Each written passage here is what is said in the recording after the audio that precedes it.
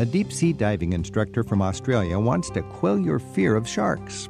Coming up, he explains that most shark species don't really want to eat you. The amount of times people actually have a close encounter with a shark without even realizing they had a close encounter with a shark is a lot higher than we ever thought before. If you're reluctant to visit Cuba because of the tense history between their government and the U.S., Chris Baker suggests you're missing out on making new friends. There's few places in the world where you can walk down the street or meet somebody and you are invited into their house. Chris helps us explore beyond the urban core of Havana in just a bit. And to see what everyday Roman Empire life was like, plan to visit Pompeii in southern Italy. It's not just a pile of rubble, and you really get a chance to see how they constructed their buildings, how they laid out their street patterns, and how much of our civilization is based on Roman civilization. It's all in the hour ahead on Travel with Rick Steves. Our favorite expert on travel to Cuba helps us explore the island beyond Havana in just a bit. And we'll get tips for time traveling to the 1st century AD to see how the once vibrant port city of Pompeii was frozen in time by Mount Vesuvius. But let's start today's Travel with Rick Steves under the sea. For some reason, we've been wired to be terrified by sharks. But scuba divers actually seek out sharks to swim with.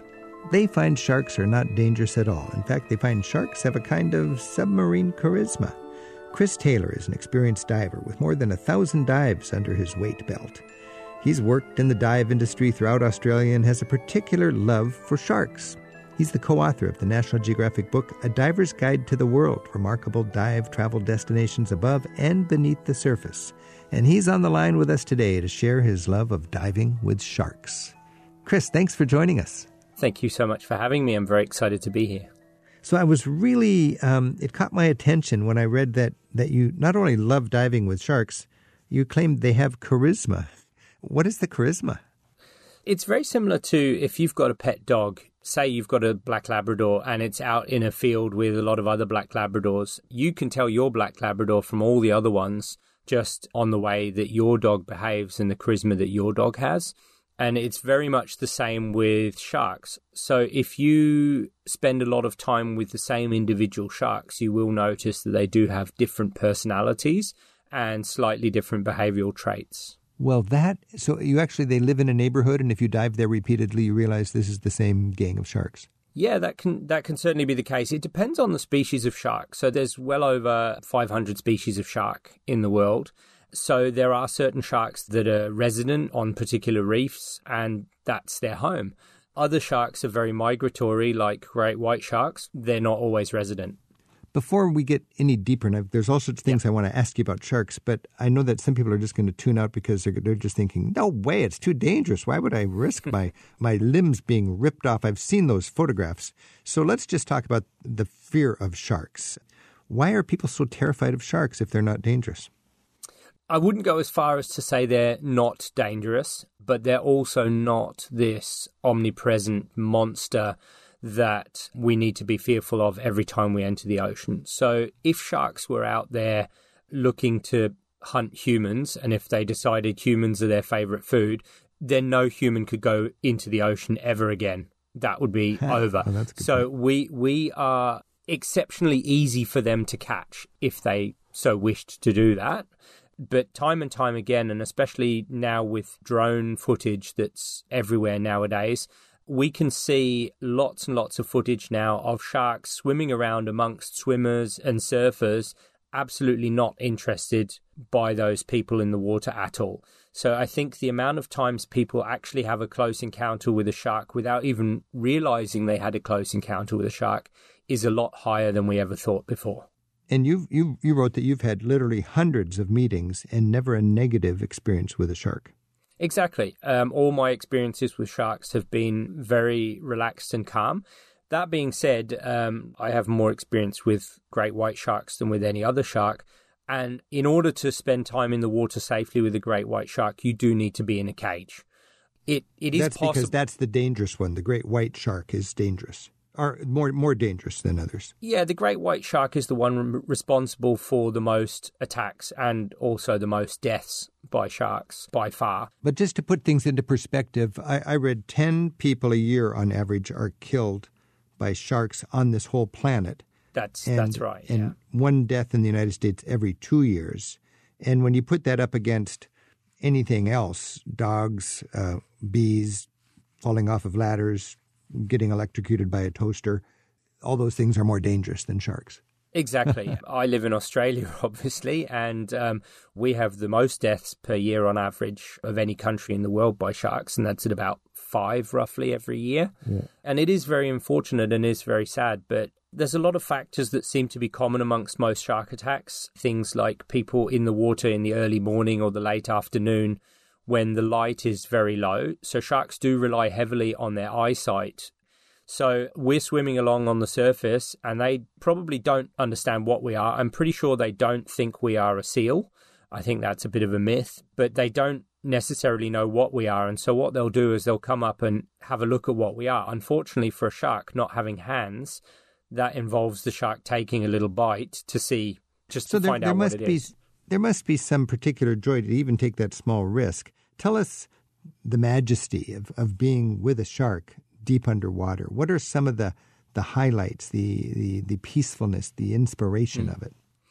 When you're diving and when a shark comes in and starts to eyeball you, you can see this deep connection that you're having between one animal and another, us being animals. You can tell that the shark is having a good look at you and is just very, very interested in what we are and what we're doing in the ocean. And they'll often come in very, very slowly. They'll come in, have a little look, then swim away and come back again. And it's such a graceful animal as it just glides through the water effortlessly, and you can just swim through the water with it and share the space. It's brilliant. This is Travel with Rick Steves. We're joined by Chris Taylor, who's sharing his love not only of scuba diving, but of doing it with sharks. He's the co-author of the National Geographic book, A Diver's Guide to the World, remarkable dive travel destinations above and beneath the surface. So, Chris, a lot of times I can imagine you're enjoying almost an urban community, a society of fish and different sea life around a reef. And then a shark is part of that world also. It comes gliding through. What's that like? So you can see the whole reef react to it, and there's been some incredible studies as well where they made a fake shark and towed it across the top of a reef just to let the shadow of the shark follow the reef.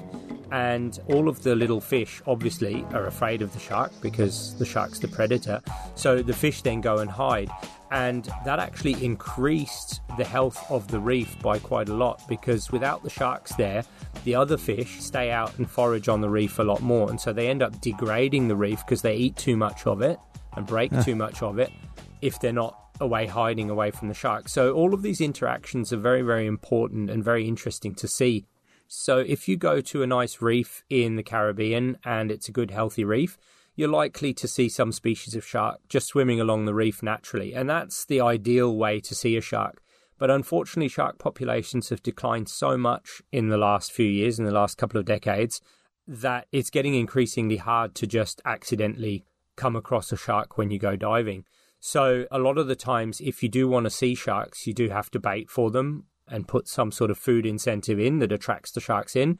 And that's especially the case when you're dealing with great white sharks. It's not really possible to see great white sharks without doing that. You mentioned sharks are diminishing in population, and you wrote that their population is 70% down. And we should see them not as dangerous, but endangered. And there's a case where they even found a Chinese boat that had 6,000 sharks on the boat, taken because shark fin soup is so popular in Asia. What's the status now of the well-being of the shark population in our world? Unfortunately, the status is not looking much better. Luckily, very recently, a few different shark species have been added to different international protection treaties, which is a good thing that they've been added, but it's very sad that they needed to be added. So, yeah, lots of shark populations, especially the big migratory shark populations, are in massive decline because any regional protections that they might have don't exist everywhere. And so, yes, they will get fished up by big shark fishing fleets. Now, as you pointed out, shark fin soup is a major driver of that, but it's not the only driver. A lot of countries still allow shark fishing, including Australia, where I live. And in any supermarket, you can buy shark meat. So it's not just all the Chinese for their soup, but obviously that does create a massive demand for sharks. Chris Taylor's joining us from his home at Byron Bay, Australia, on Travel with Rick Steves.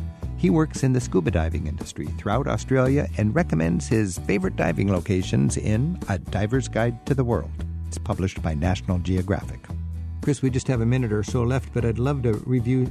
You wrote about the Bahamas as being a great place for sharks. Let's just talk about enjoying a little shark tourism in the Bahamas, for example. What would there be in the Bahamas? Why? You mentioned it has a very healthy shark population because of proactive humans who care.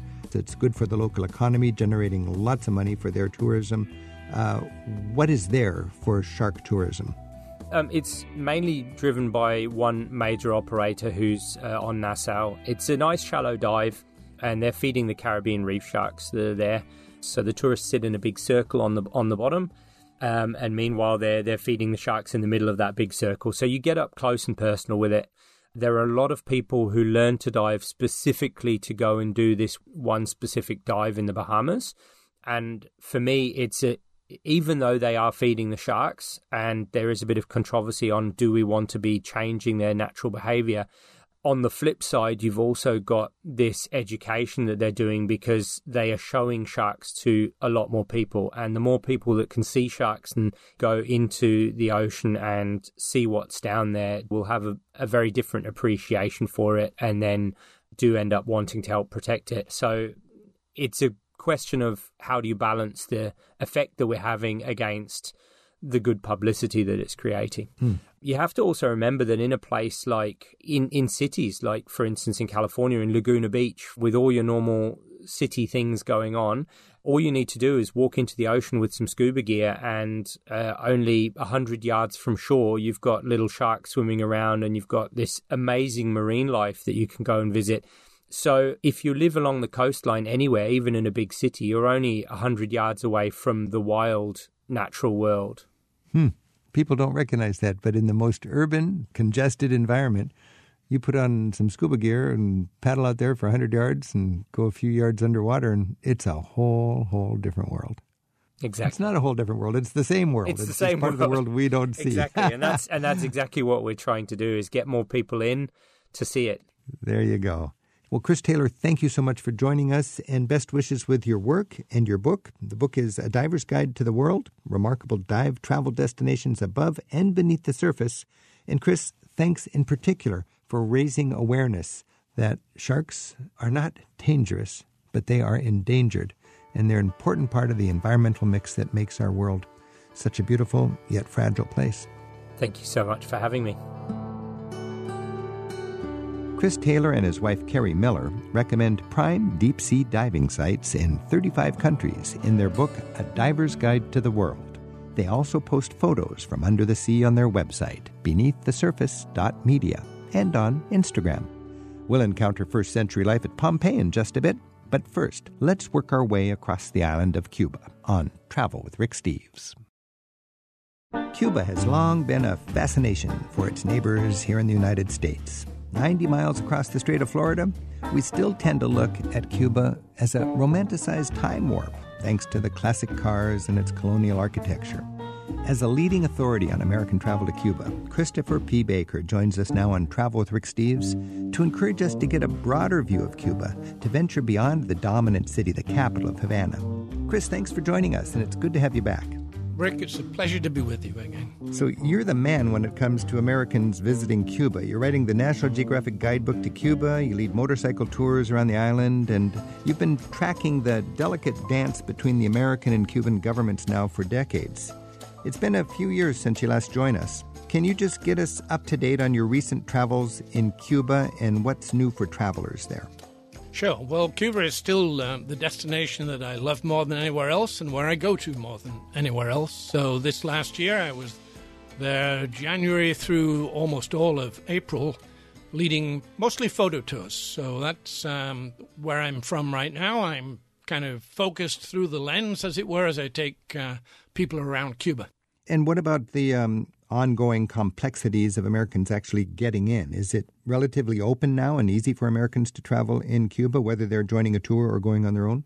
Well, restrictions are still in place, but most Americans don't realize that they can literally just make an airline reservation tomorrow and fly in tomorrow, pre-approved by the U.S. government under a license category for legal travel called Support for the Cuban People. The visa sounds like it's just a routine or just a simple hurdle you go through. You just fill out a form, and they ask you why you're going there, and you say for the good of the Cuban people. Not even that difficult, Rick. There is no written form. It's pre-approved, and it's on a system that if you believe you're going to be supporting the Cuban people, which means, staying at B&Bs and eating at private restaurants, etc., which any wise person would do these days, then you're legal, and off you go, and that's what you do. Who flies to Cuba from the United States, and what are the gateway cities? Well, most of the major airlines. So United, JetBlue, Southwest, but the big boy in town is American Airlines. They have 6 flights a day out of Miami. And that's just to Havana, and they fly to many other cities also.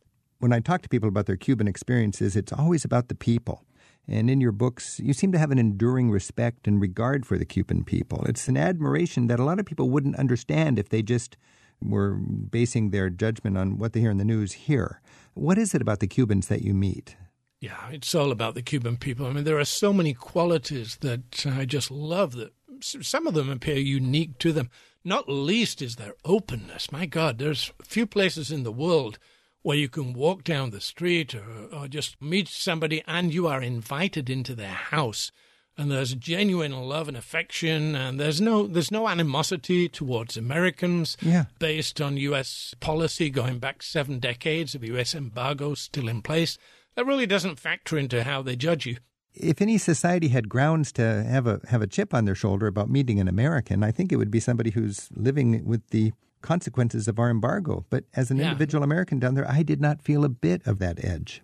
No, in fact, it's quite the opposite. They seem to love you because you're American, and there are all these affinities in common, from baseball to old American cars, that they can chat about. But they are amongst the most vivacious, culturally advanced people I've ever come across also. What I'd like to talk about, Chris, is, of course, Havana's great, but seeing Havana and then using it as a springboard to get out into the country. First of all, there's a lot of, it just seems like all through Latin America, the colonial capital is a big deal. I mean, in Cuba, it's Trinidad, right? Well, Trinidad is the quintessential colonial city. It's one of 7 UNESCO World Heritage Cities in Cuba because of the way that it has managed to retain more or less colonial integrity, if you will. It's a time warp city on a hill. It's beautiful, absolutely beautiful, dating back from, well, it was founded in the 16th century, but the housing that you will see in the center of Trinidad is 18th century for the most part. Wow, that is gorgeous. I remember it's like a 2-story town, isn't it? It all goes back to a day long before elevators. Absolutely, and it was once the wealthy based on sugarcane industry, and when it was replaced, or rather the sugarcane industry bypassed it because there was no road connection to Trinidad, and the rest of Cuba evolved as a sugarcane growing area, and Trinidad was left behind because it was antiquated and it was pickled in aspic in a sense. Hey, one thing is the opposite of Trinidad and the colonial charm is Varadero. Is that how you pronounce that? Varadero, yes. It's not off limits to Americans, but in one sense it is, because Varadero is a 12-kilometer-long white sand beach, and it's lined with hotels, most of them all-inclusive hotels.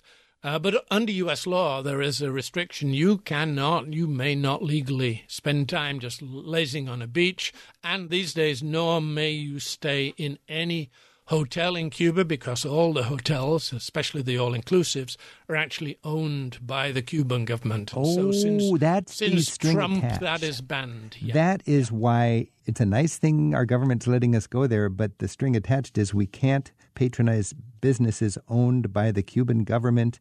And I was going to think, Varadero is sort of like the Cancun of Cuba. It's an artificial Cuba. It's miles of resorts on the beach. It's probably filled with tour groups from Europe and Canada.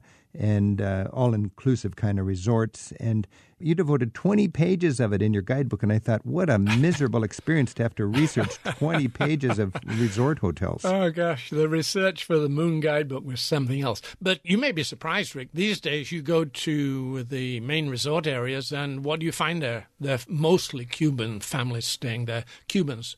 There are so many Cubans who have gained access to foreign currency, and of course they get special deals in Cuba these days from the Cuban state. They're vacationing there. Well, I think, quote, communist governments all over the world are having to live with kind of a sham that, yes, they're communist in their ideals or whatever, but the reality is you got to have capitalism to play ball, and it's working that way. In Cuba, there's actually two parallel currencies, right? There was. 2 years ago, they did away with one of them. So there's one currency now. Yeah. It's the Cuban peso, and that tourist money that you were familiar with when you went no longer exists. It's had profound economic consequences because the distinction in value between them was so great that there's been huge inflation as they've adopted the lower-valued Cuban peso, and there's a great fluctuation of exchange rates determined by the black market, of course. Yeah, I just was very frustrated by that because in practice, the tourist would use the tourist currency, but I always felt that was just giving up to the double sort of standard of there's the tourist's world and the real world, but now everybody's at least got the real world currency. Yeah, just one currency. Christopher P. Baker's our guide to Cuba beyond Havana right now on Travel with Rick Steves. Growing up in England, Chris got a master's in Latin American Studies, and he's been exploring Cuba for the past 30 years. He writes the National Geographic Traveler's Guidebook to Cuba, as well as other titles on Costa Rica, Colombia, Panama, the Dominican Republic, Japan, and Scotland. Chris also recommends day trip destinations in his book, Perfect Day, California. Chris is joining us from his home in Southern California. What's an example of, you can look at museums and you can look at fancy buildings that have some history. What's a short list of experiences that you would recommend for somebody that wants to have a more vivid time with the culture? For instance, you could go to a rodeo, you could go to a baseball game. What are some things? I think one of the things that stands out is you'd head to tobacco country. So you'd head west of Havana to Pinar del Rio, especially to Vinales Valley, and you'd head up into the individual farms, and you'd learn Tobacco 101 from a farmer who'll roll a cigar from freshly harvested leaves right in front of you and hand it over to you, and you smoke together with the farmer. I love that. I did that, I think, right in the valley you're talking about, and a lot of times when I'm traveling, I'm a TV producer, and I'm always thinking, what could make good TV?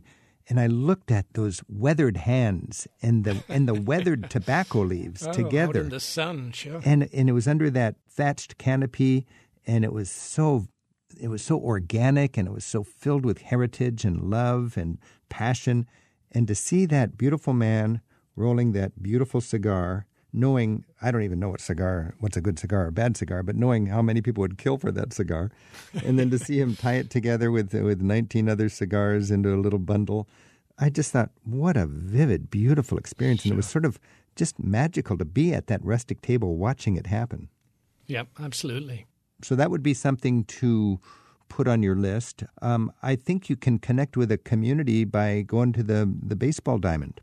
Yeah, we were just talking about Vinales Valley, just a small village, but like everywhere in Cuba, it's got a baseball field, and Cubans are passionate about baseball. And getting in there and even being invited out onto to swing a bat at the ball is always a possibility. It's a lot of fun to watch them because they play with so much passion.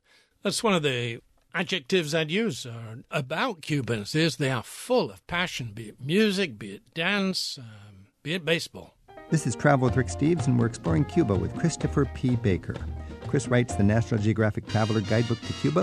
He leads photography and motorcycle tours around the island, and you'll find links to his work with this week's show at ricksteves.com/radio.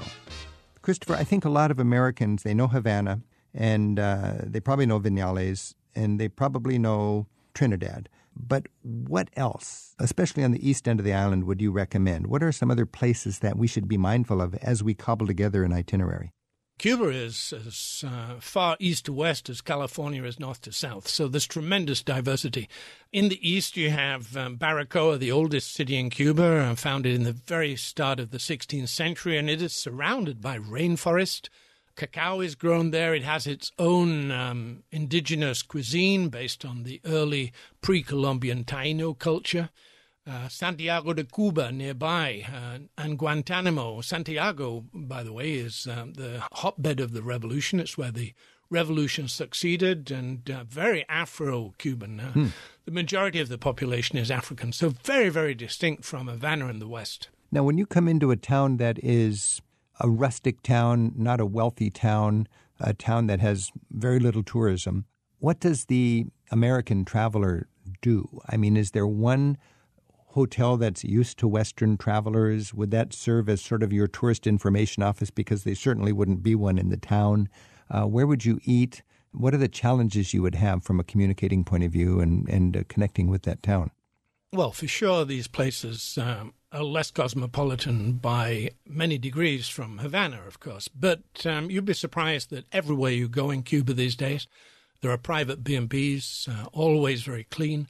Private restaurants, they may not be sushi, as you could get in Havana, but you're certainly going to eat well. I mean, I lead a photo tour every year to eastern Cuba, the three places I mentioned, Baracoa, Santiago, and Guantanamo. In all of these places, we're staying at very nice B&Bs, eating at the best paladars around. I'm taking you out to cultural sites, such as one near Baracoa, where the population is very clearly, facially, descendants from the Taino population. And you're going to have a classic Taino indigenous-style meal out in the outdoors.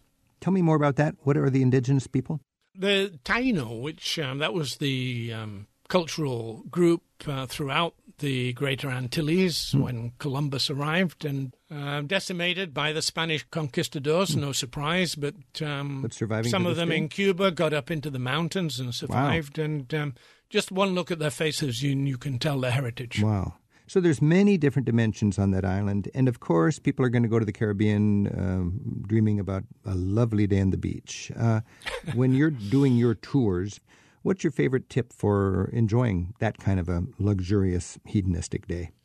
Well, I have to be very conscious that U.S. law does not permit it. Oh, that's right. And so you can't U.S. even law say. states literally that kind of 9 to 5, you have to follow, and I quote, a full-time schedule of activities that are in line with whatever license category that you're traveling under. And in most people's case, it will be what's called support for the Cuban people. I guess one way you could help out the local people and be in good stead with your visa would be to hire a local guide. What would you say the average worker earns in Cuba, out in the fields, in a day? Yeah, well, this is a tough call because so many Cubans have access to either income that's coming from the tourist sector or from family remittances. But in terms of salaries these days, the Cuban state salary probably averages now the equivalent of around $45 to $50 a month.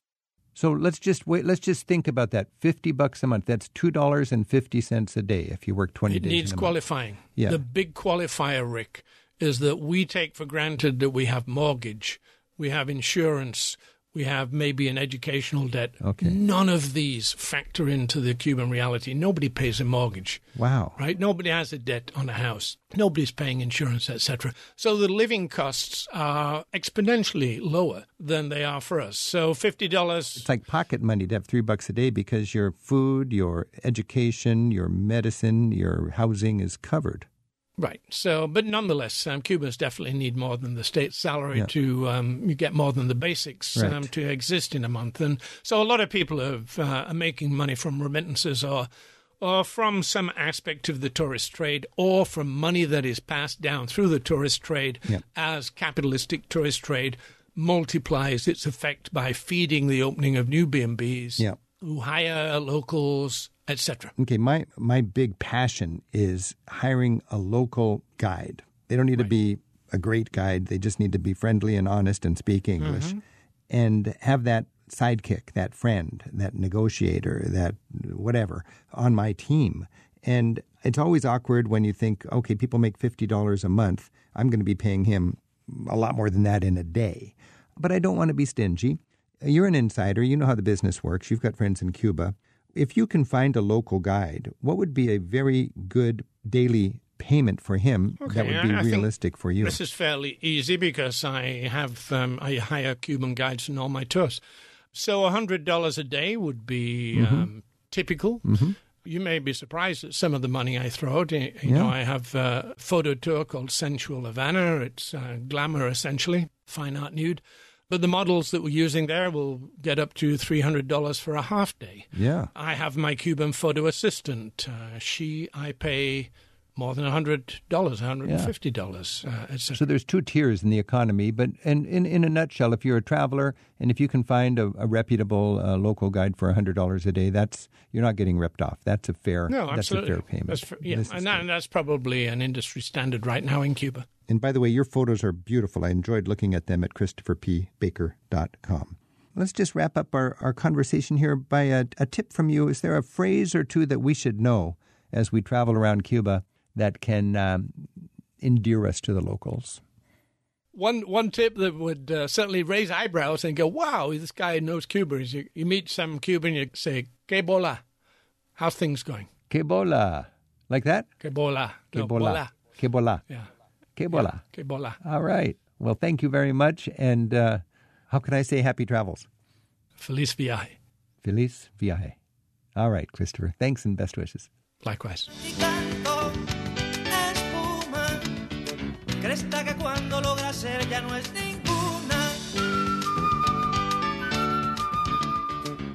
Chris Baker leads custom tours of Cuba each year, and among his photographic books is Mi Moto Fidel, Motorcycling Through Castro's Cuba.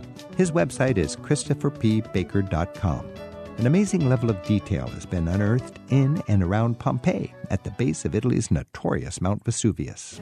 It's where you can compare Roman society from 2,000 years ago and how we live today. Up next, Nina Bernardo takes your calls with advice for seeing the Roman world in almost living color at Pompeii. We're at 877-333-7425. As you listen from week to week to Travel with Rick Steves, I hope we've stoked your appetite for encountering the past in some of the places we like to visit. Many of the best preserved remains of the Roman Empire are found at Pompeii, on the flank of Mount Vesuvius near Naples. It's where American-born tour guide Nina Bernardo is taking us to better understand what disappeared under the eruption of Mount Vesuvius on August 24, AD 79. Nina, thanks for joining us. Glad to be here. So what is special about Pompeii? I mean, people travel 3 hours on the train south from Rome on a grueling day trip just to see Pompeii. But I think Pompeii is the only place where you can really understand the Romans, how systematic they were, what a pragmatic people they were, and what it was like for daily life for a Roman citizen. You really can resurrect that sort of intimate kind of here I am in the market. Oh, absolutely. It's not just a pile of rubble. Absolutely. It's not just a pile of rubble. And you really get a chance to see how they constructed their buildings, how they laid out their street patterns, and how much of that is really very modern. You can make a lot of connections between the ancient and what we do today, and how much of our civilization is based on Roman civilization. You can even see towers that used to hold water tanks. Oh, yeah, that would be absolutely. fed by aqueducts and then be piped with the help of gravity throughout the whole town. Right. They had a very extensive, elaborate system for distribution of water to everyone. You really gain an appreciation for Roman engineering when you get to walk through Pompeii. Yeah, you really do. What happened exactly on August 24th, 79 A.D.? Well, the fact that it happened on August 24th, I always find ironic. It was the day after the annual festival dedicated to the god Vulcan, who is the god of the forge. There were certainly some signs ahead of time that warned that Vesuvius was going to erupt, but only very few people would have understood what those signs were. So basically, all of a sudden, a plume of smoke came up, and it eventually, over hours and hours, shot up something like 20 kilometers into the sky, and it took several hours for that to happen, and then all of a sudden this huge ash cloud filled with pumice and stone came down and just buried the city. Just buried the city. I mean, really buried the city. People were stopped literally in their tracks. Yeah, exactly. Today we can even see these casts. You can see the plaster casts. The archaeologists are amazing. When they were digging down, excavating in there, what they found is that the bodies that were buried, the skeletons remained, but they had left an outline of where the body was. And so they injected liquid plaster into there. So you have the outline of the body, but the actual bones are still inside. in the position they were when they died. So you can see some of the expressions on their faces. It's very dramatic. It is extremely dramatic. Nina, take me on just a walk down the street in Pompeii, and as a tour guide, tell me what I would see, and then how, by looking at that and knowing what it meant, I could sort of get a sense of what life was like 2,000 years ago.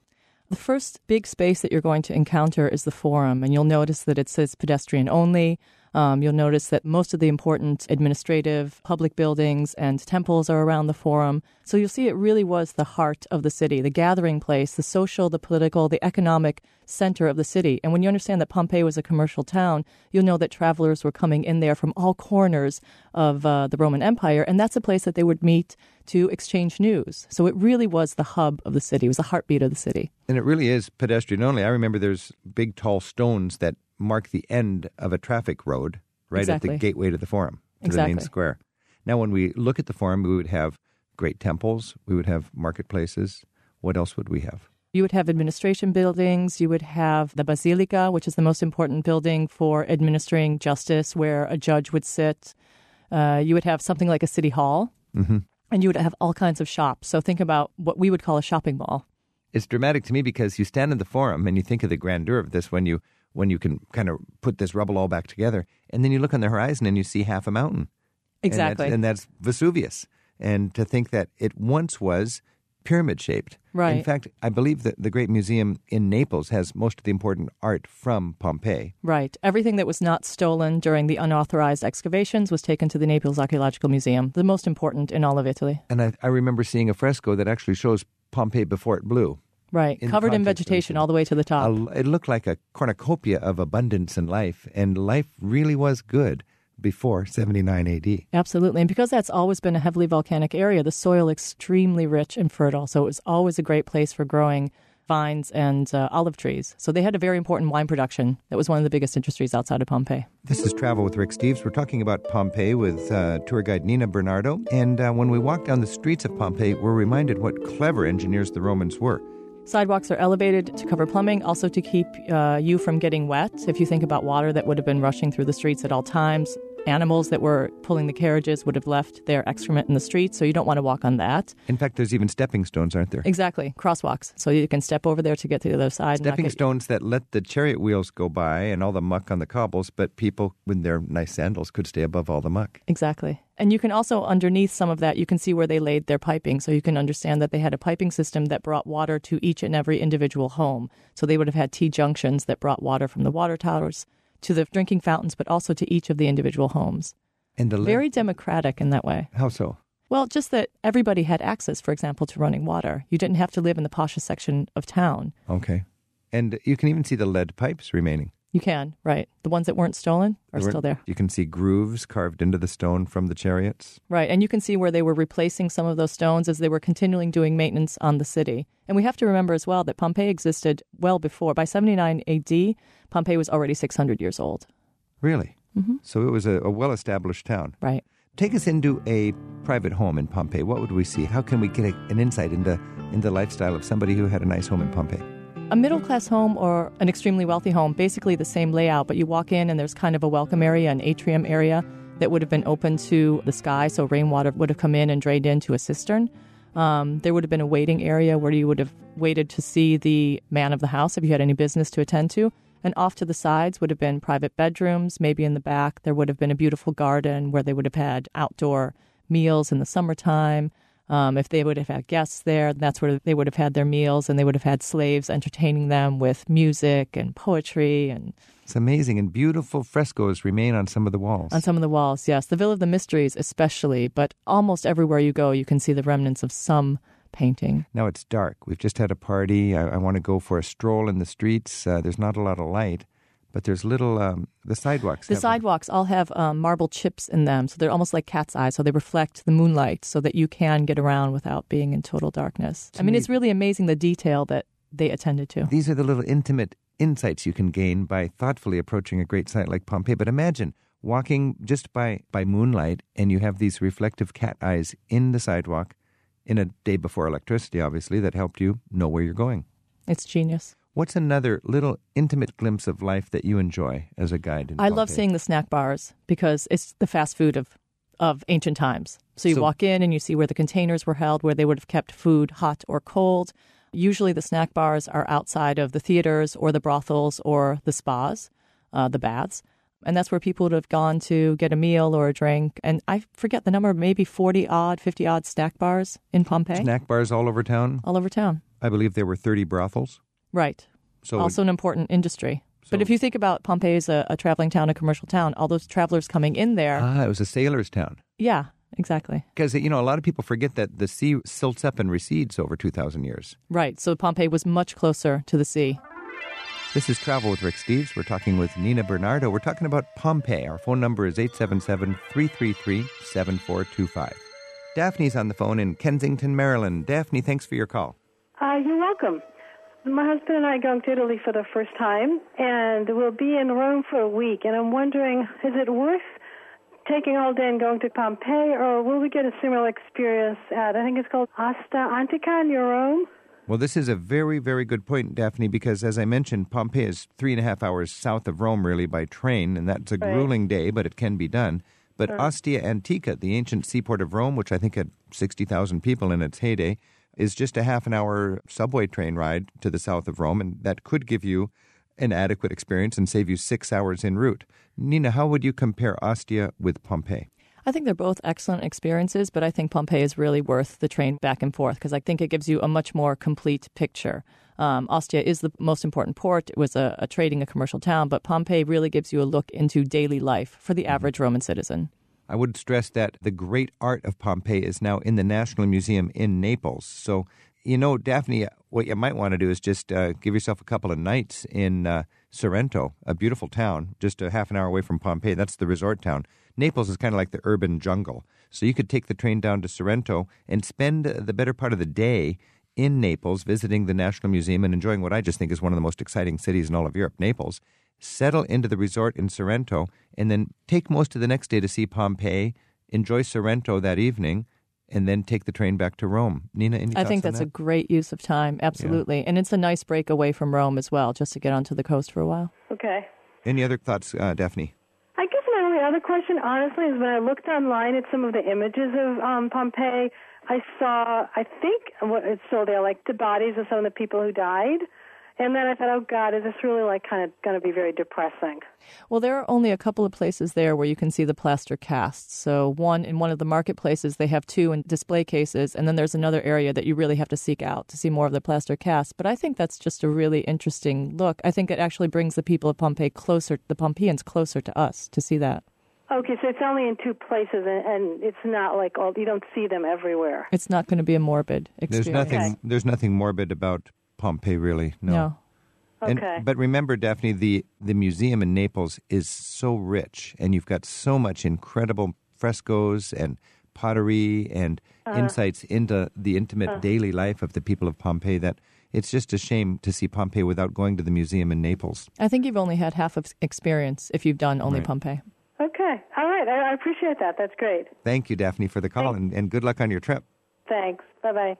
Another thing, Nina, is Herculaneum is another town that was destroyed in the same eruption. It's a small version. It's a smaller town, but it's quite different. How would you compare Herculaneum very and different Pompeii? Than Pompeii. One, it was covered in 30 or 40 feet of lava and mud, so it's preserved it's in a much better state than Pompeii is in. So you can see, for example, some of the wood in situ, which you can't see in Pompeii. Some of the second stories you can see. Mm-hmm. It's a much smaller site because most of it is under the modern city. But we've said Pompeii was a commercial town. Herculaneum was really a much more upscale kind of place. So that whole coast south of Rome, around Napoli, was the playground of the rich and famous. All right. Tour guide Nina Bernardo specializes in showing visitors the attractions of southern Italy, where her own ancestors come from. She's helping us explore Pompeii right now on Travel with Rick Steves. It's where first-century life has been preserved after Mount Vesuvius buried the city in rocks, ash, and deadly volcanic gas. Natalie's on the line in Ashburn, Virginia. Natalie, thanks for your call. Hi, thank you. I am taking a cruise, actually, and touring different places in Italy with a group of 10 people, and they range in age from 13 to 70. And so I'm looking for something that we can do in, a 9-hour-ish time period that would be relevant for everyone included. Natalie, I think I can actually answer this quite well because I was just in Naples on a cruise, Okay. And I was skeptical about how can you enjoy an efficient 9 hours on shore from your boat in Naples. The boat docks literally right downtown in Naples. It's the handiest jumping off point for any of the cruise ports that I experienced. And right there at the port, there's a good tourist information office, and there's a whole line of government-regulated taxis. And these guys have regulated fees. You don't pay until you're done. And there's minibus taxis where you could put a lot of people in. With a group great. of 10, you could actually book 2 taxis, and you'd find that they could do a very efficient day for you, giving you a drive down to Pompeii. You could actually go up to Vesuvius if you wanted to. They could take you through the site at Pompeii, and they would get you back to the ship before departure time. And they have an incentive in that because they don't get paid until they bring you back in time for you to catch your ship. And is it better then to negotiate a rate up front, or just is it a per hour rate? How does that work? They would have the rates actually printed right there, and you would want to establish the rate and make it really clear this is the complete rate. The beautiful thing about renting a taxi from the port is, wherever you are in Europe, it's about the same for one person or for 4 people. And if you had a minibus, it would be marginally more expensive. But it really becomes quite efficient and quite economic when you have a group of people all doing something together. Your biggest frustration, Natalie, is going to be there's like 3 days worth of things to see from that cruise port, and you've only got that one day. Exactly. That's why, especially with the big difference in ages, I wanted to make sure I saw the things that were the most popular, but that would still be appealing to all the ages. Well, if you've got the luxury of a driver and a guide and a car, I think you just want to hit the ground running. As soon as that gangplank's down, be on it. Okay. Well, I appreciate it. Thank you for your help. You bet. Good luck, Natalie, with your little tour of 10. Thank you so much. Allison's on the line in Spokane, Washington. Allison, thanks for your call. Oh, hi, Rick and Nina. Thank you. Hey, my family and I are flying into Rome.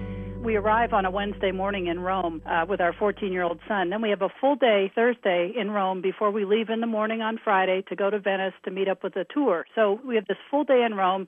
We've always wanted to go see Pompeii, but I wonder, is it really a doable one-day trip with a bus tour? We can't afford the expensive private guide. I'm wondering, for price and amount of hours, are we going to be completely exhausted and kind of spoil the rest of our big trip? We'd love to see Pompeii. We'd also just love to have a leisurely afternoon on the Amalfi Coast and then hop on a bus and get back in bed in time not to be exhausted the next day. What do you think? Your problem is you only have one day. You're just trying to do 2 days' worth of stuff in one day. Yeah, you really have to choose what it is you want. One of those options is possible, but you have to choose. You mean either Pompeii or the coast? Exactly. Yeah. It is Italy. Things don't work like clockwork. You're in Rome, and Pompeii is south of Naples. So there's an express train. What is it, 2 hours from Rome to Naples now? The really fast one is an hour and 5 minutes. Okay, so if you can afford the fast train, that'll save you a couple hours of time en route over the course of the day. You might consider having a driver. Well, it's expensive to have a driver, so you need to use public transit, I think. It was close to $1,000, I think, for the 3 of us to have a private driver for a full day to do Pompeii and Amalfi, I think. But that would be from Rome. But you would go faster by train than by private driver. If you want to have the luxury of a private driver, but you don't want to spend $1,000, you've got to take the train from Rome to Naples, and then it's $5 to take the Circumvesuviana right to the doorstep of Pompeii. Oh, okay. It's very easy to do. So Nina could get from your hotel in Rome to Pompeii in 2 hours if she had to. Probably. But that's really knowing how to do it. Mm-hmm. This is the classic American problem. You're trying to do too much. In half an hour, you could be at Ostia. Ostia is really great. You've got a 14-year-old with you. Ostia is your neighborhood Pompeii that's just easy access from Rome. And every time I go to Ostia, I just feel like this is really a special discovery. And you get the magic. It's not as good as Pompeii, but you're going to save 6 hours of travel time by going to Ostia instead of Pompeii. And I think, to be practical, you sound like you don't want to exhaust yourself, and you're on vacation, Right. Take it easy. Make Ostia your Pompeii, given the fact that you only have 1 day and you have a child with you from Rome. I think that's a great idea. And come back, make it an excuse to come back and do the Sorrento, Pompeii, coastal. Exactly, because, for 25 years I was leading tours in this area, and the one place where we could spend more nights than any other, even Paris and Rome and so on, was Sorrento. There was so much to do from Sorrento. You've got the Amalfi Coast, you've got Capri, you've got Vesuvius, you've got Pompeii, you've got wonderful city of Naples, and you've got just the elegance of being on vacation in Sorrento. Fantastic. Thanks, Allison. Thank you so much. And good for you for taking your 14-year-old over there and having all of that inspiration. My first trip to Europe was when I was 14, and I ended up getting a history degree by accident, and then ended up finding the career of my dreams. Okay, Awesome. Same with me. I went at 14. I studied art history as a minor, and it opened the whole world for me. Isn't that great? I'm excited. Thanks a lot. Okay, bye now. Okay, bye. This is Travel with Rick Steves. We've been prowling the ruins of Pompeii and bringing them to life with the help of Nina Bernardo. Nina, when you take a group through Pompeii, what is one spot where you really can kind of imagine you're actually there? I love going to the public baths. One, I love seeing the Roman engineerings, how they managed to make the hollow walls with the terracotta piping in there so that they could pipe in steam to make saunas. I love the beautiful decorations that they have in there, not only the mosaics, but the beautiful stucco decorations that are still left there. But most of all, I love realizing and understanding that those public baths were open to everybody. And now, today, we consider going to a spa kind of a luxury, whereas there they went all the time, and it was the full experience, the massaging, the oils, the warm room, the hot room, the cold plunge pool. And the beautiful decor. The beautiful decor. My goodness. As a tour guide, somebody is lucky to have you to show them around, to bring that culture back to life. Nina Bernardo, thanks so much for sharing your expertise of Pompeii with us. Thank you. Travel with Rick Steves is produced at Rick Steves Europe in Edmonds, Washington by Tim Tatton, Casmore Hall, and Donna Bardsley. You can find links to our guests and listen to a podcast version of the show or search the archives. It's all at ricksteves.com/radio. We'll see you next week with more Travel with Rick Steves. Imagine a community of well-traveled friends who love sharing tips and comparing notes. That's our online community. It's called the Rick Steves Travel Forum. You can read trip reports, reviews, and share itinerary planning questions, peruse the topics, or post your own submissions. It's at ricksteves.com, and you're invited.